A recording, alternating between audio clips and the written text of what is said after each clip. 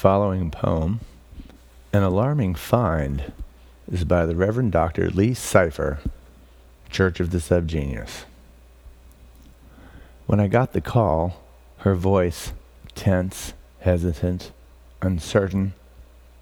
"Honey, do you know what I just found? Out in the backyard?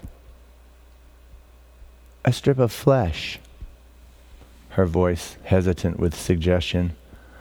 I knew what she was thinking. My fascinations, crime and serial killers, my dark humor and looming darkness. She finally found what she'd expected. A strip of flesh. Well, it was skin actually, not really muscle mass, not flesh. It makes a difference, to know anatomy that intimately. But not to her. So I told her, to comfort her.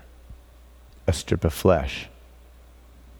It's just a dog toy, a piece of rawhide, uncurled, slimy, and pliant from the rain.